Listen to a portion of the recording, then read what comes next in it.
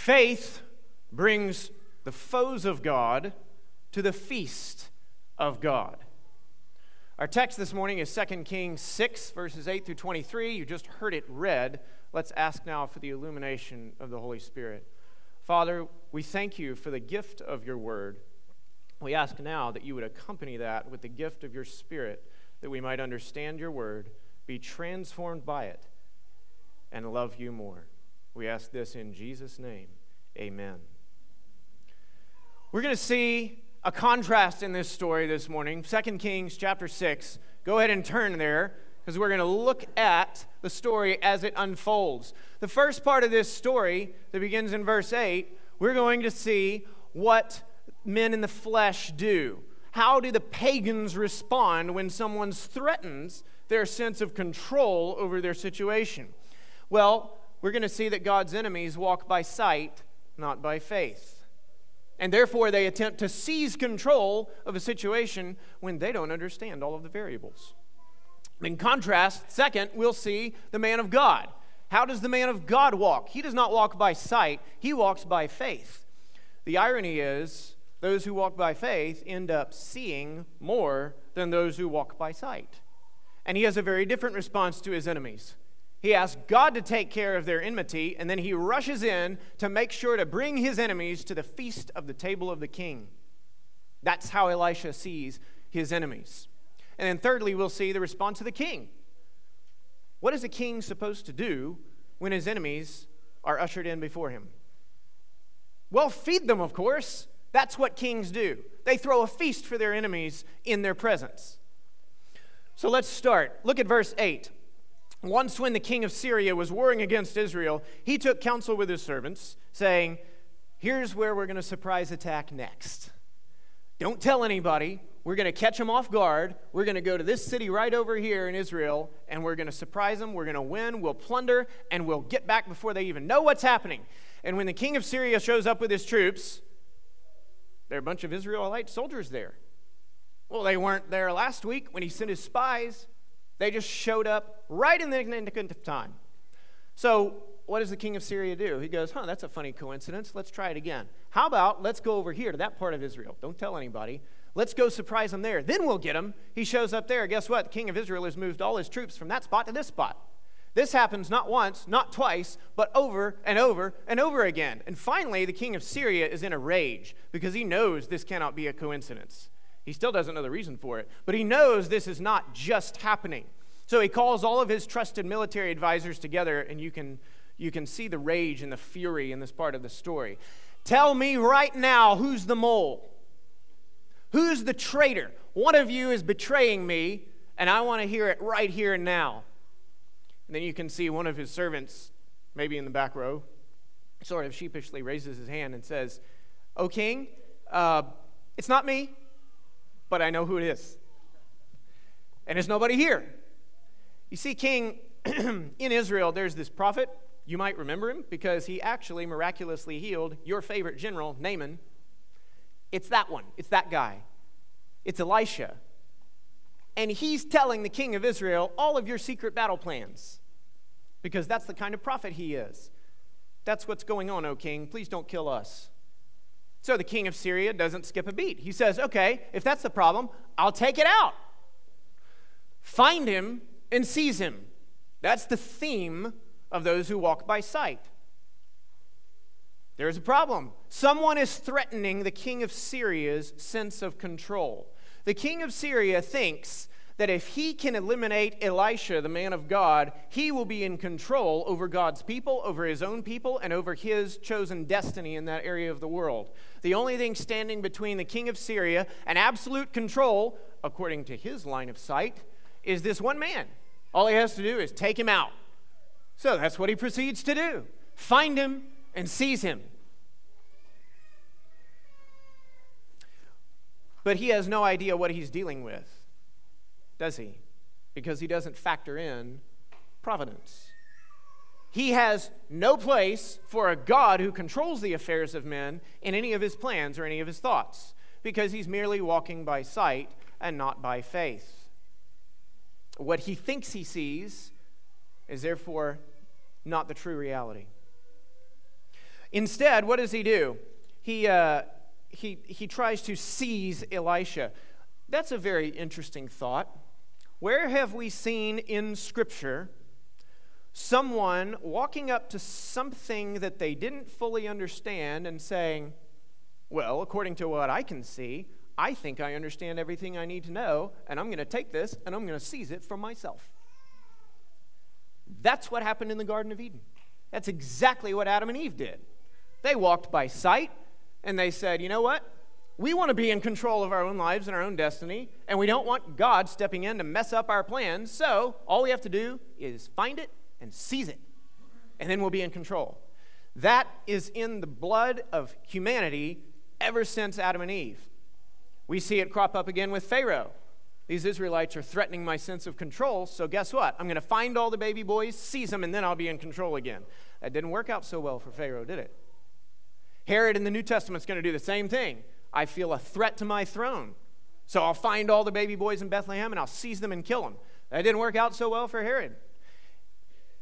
But what is the ultimate example in Scripture of the wicked coming to find and seize the man of God so that they can be in ultimate control? It's Jesus. What does the king of Syria do with his armies? He sends them by night in great force to surround the man of God so that they can seize him and eliminate the threat that he poses to the king of Syria's absolute control. That is exactly what the rulers did with Jesus. They sent armed troops, not in the middle of the day as Jesus taught in the temple, as he challenged them on, but they sent him to the Garden of Gethsemane by night. They surrounded the man of God by force, and they thought, oh good, now we've seized him. Now we can eliminate this threat, and we can be in control. Well, that didn't work out so well for them either, did it? Because it was the very cross and resurrection that Jesus used to overthrow their power and to establish himself as the King of Kings and Lord of Lords. So what does the king of Syria do? He sends his army, and he thinks he's going to eliminate this threat, but that's never how it goes. That's never how it works, because he is simply walking by sight. What does Elisha do then? Elisha comes, and he's in the city of Dothan, which, by the way, we don't have time to go into that this morning, but when you read Bible stories, pay attention to details. It is not an accident that we are told that Elisha was holed up in the city of Dothan. If you look through the Bible, you'll see one other place where the city of Dothan is mentioned. It's in Genesis 37. Joseph is sent to go find his brothers, and he has to go to Dothan to find them. What happens to Joseph in Dothan? The enemies of God sense that the man of God is a threat to their sense of control, so they surround him and try to eliminate him. And yet God delivers his man in Dothan. Now we have another man of God in Dothan, and the enemies of God are doing the same thing. And God is once again going to deliver his man in Dothan. God doesn't waste his breath. When he sets up stories in Dothan, pay attention. It means something. So Elisha's servant gets up, and you can imagine his fear, but also perhaps that fear may have turned to anger. They are surrounded by the very army that Elisha has been in the business for months of predicting their every move. And the servant of Elisha gets up and walks out, and perhaps his first thought was, Elisha, what on earth? You should have seen this one coming. Why are we here if they're here? Why didn't you send to the king of Israel to put his troops here? Why didn't we run away last night?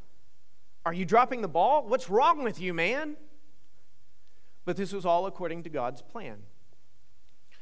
Elisha's response is simply, there are more with us than there are with them. Lord, open his eyes that he may see. And when God opens the eyes of the servant of Elisha, what happens? What does he see? Well, first of all, let's talk about what he doesn't see. He doesn't see, oh, I guess the image of the Syrian army surrounding us, it was just a vision. It's really not real. They're not here. Okay, good. That's not what he sees. When God opens his eyes, his earthly problems do not vanish. They're still there.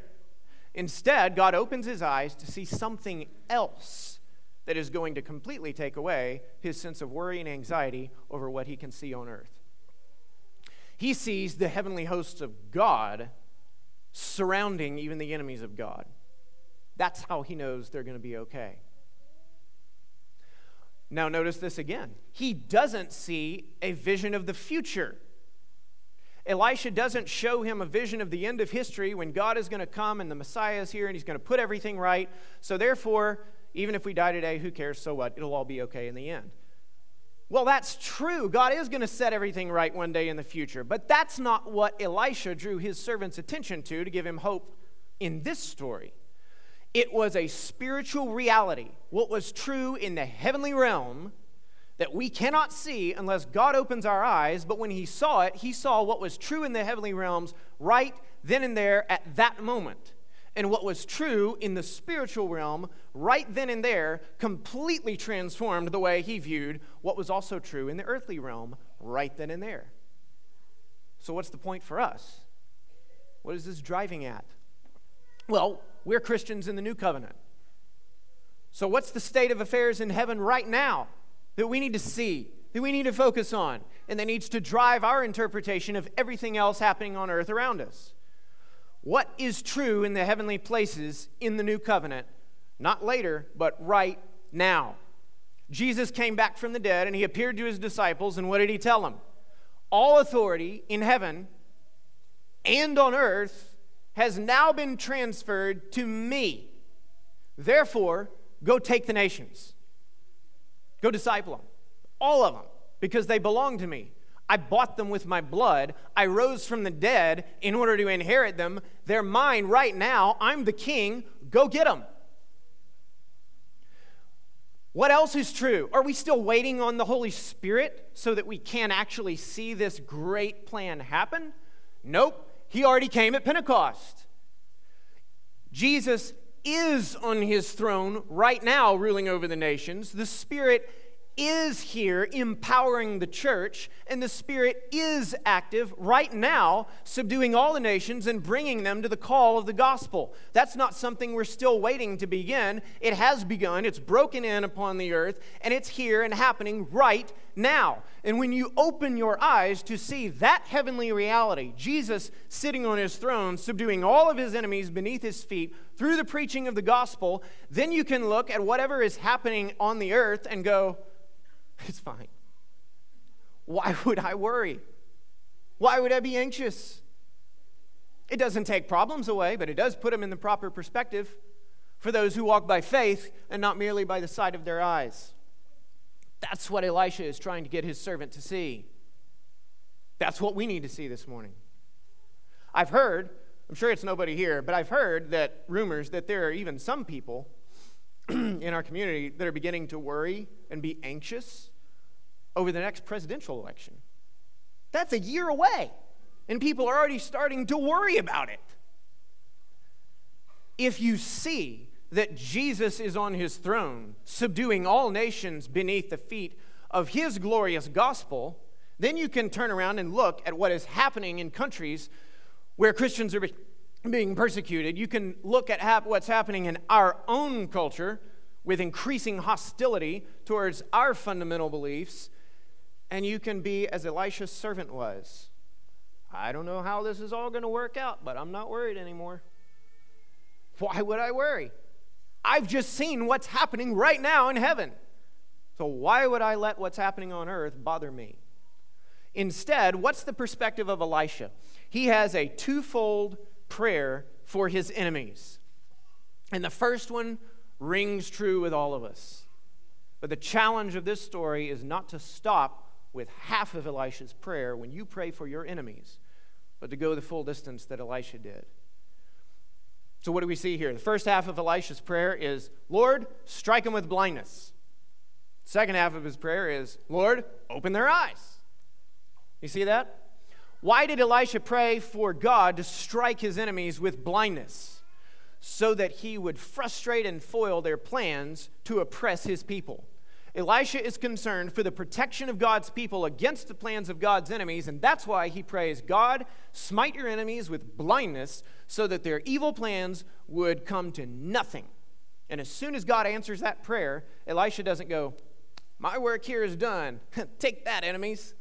No, he rushes into the situation saying, oh, good, finally, now I have a chance to lead you to the king so that the king can bless you and welcome you to his table. Oh, goody.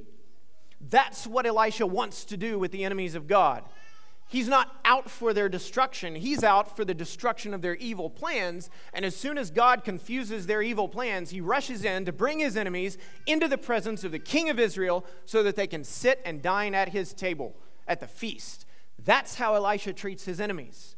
That's how Elisha views the enemies of God. They're an opportunity. They're an opportunity for some good, hospitable evangelism. So Elisha, he prays for God to strike them with blindness. God strikes them with blindness. He comes and he says, he uses a little righteous deception against his enemies, right? Not for their destruction, but for their blessing. He says, no.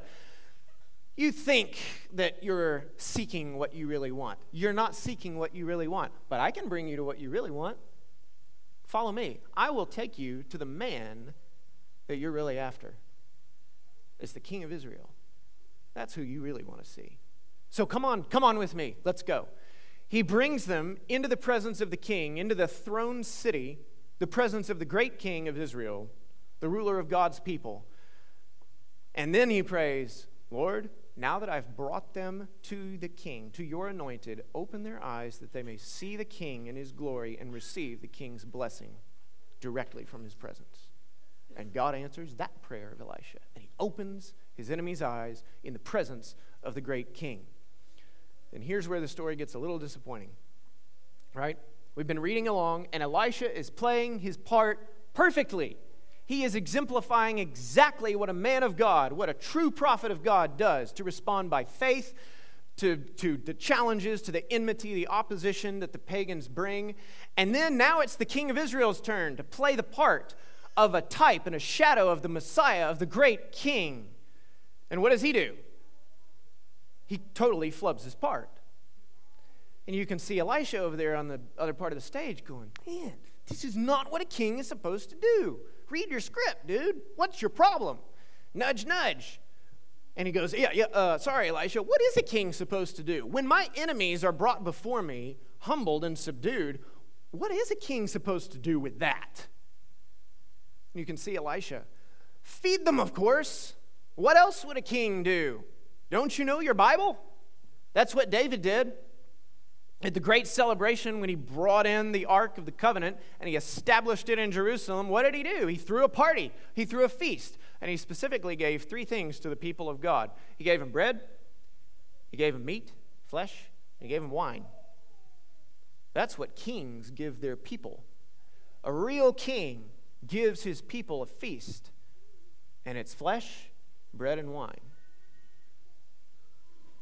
Can you think of a real king who really gives his people flesh and bread and wine that forever changes them? His name is Jesus. That's what we're here. We're here at his table this morning. This is the table of King Jesus. He said, I will give my flesh, in John 6, for the life of the world. And then he established, do this as my memorial with the tokens of bread and wine, in which he is right here feeding us this morning with himself. That's what a real king does for his enemies. We, who were by nature enemies of God, Paul says in Romans 5 that Jesus, while we were enemies, came and died for us. Why did Jesus go to the cross? Why did Jesus endure the torture of crucifixion? Well, to feed you, of course. So that he could welcome you right here this morning and give you himself at his table, in his presence, so that the king could feast with his former enemies who have been brought beneath him in subjugation, now as friends, no longer as foes. That's what faith does. Faith brings foes to the feast. If it's that important to Jesus to be able to establish some way where he can offer himself to you through bread and wine to feast with you at his table, is it that important to you? How important is it to you to show up when the king has done this much to open his table to you? Do you think that this is as important as Jesus obviously does? Well, the king of Israel wasn't ready for his part, but Elisha fixed it, and the king of Israel ended up throwing a great feast for his enemies. And after that feast, the king of Israel sent them back. That was a gutsy move. After the king feasts with his enemies, he sends them back out into the world, back into their homes, back into their communities, back into their cultures, and he says, go now in peace. These men are changed by their encounter at the table of the king. These men will never be the same. They go back, having feasted in the presence of the king, and it changes not just their own lives, it changes the course of international military relations. Did you notice that? That's how potent the table of the king is. That's how powerful it is to have your eyes opened to see the king of Israel and to sit down and feast at his table in his presence. It changes the course of entire communities. It changes the course of nations themselves. But those details belong to God. We don't need to worry about that. Our responsibility is simply to keep the feast. Show up with joy, with your eyes wide open. Show up with faith. That's how we keep the feast. And that's how God turns his enemies into his friends. And that is how Jesus changes the world. Faith brings foes to the feast. Do not walk by sight. Do not approach the problems in your life saying, this is all I can see, but I'm going to take charge of the situation and seize it and fix it. Instead, step back. Step back from what you can see happening all around you in the world going on right now and focus on what you know to be is true by faith in the heavenly places. Jesus is on his throne. He's reigning. The Spirit is here. He's powerful.